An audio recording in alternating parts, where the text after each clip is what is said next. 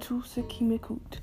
J'espère que vous avez tous une formidable journée et j'espère que ça va mieux pour ceux d'entre vous qui ne passent pas une bonne journée. Alors, aujourd'hui, nous parlons de l'histoire du restaurant New Orleans de Kansas City qui s'appelle Beignet. Ce restaurant existe depuis 6 ans. Depuis 2013, ce restaurant était géré par Brian Merker. Il est un chef né et élevé à Casey. Il est chef depuis au moins 25 ans.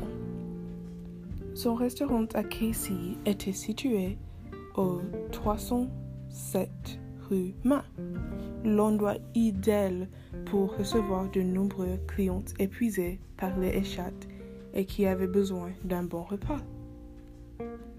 Même s'il n'y avait pas beaucoup d'employés dans cet établissement, ils étaient très rapides et professionnels.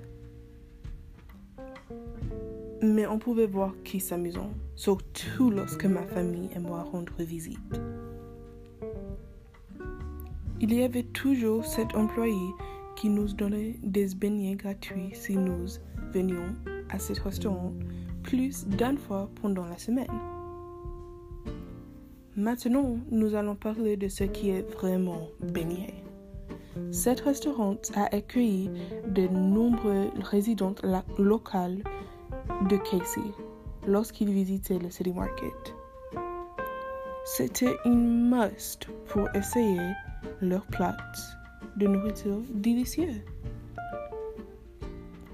Ce restaurant offre la meilleure cuisine cajun, po' boys, gombo, crêpes et beignets sucrés et salés. Malheureusement, Beignets a fermé ses portes, oui c'est vrai, en raison d'une faible demande de livraison de nourriture pendant la quarantaine.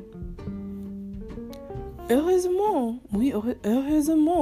il y a eu une rumeur qui circule que ce restaurant fait prendre des ordres, mais seulement pour les samedis.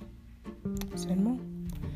Alors, est-ce que c'est la fin de ce délicieux paradis? Ou est-ce que c'est juste un revers temporaire?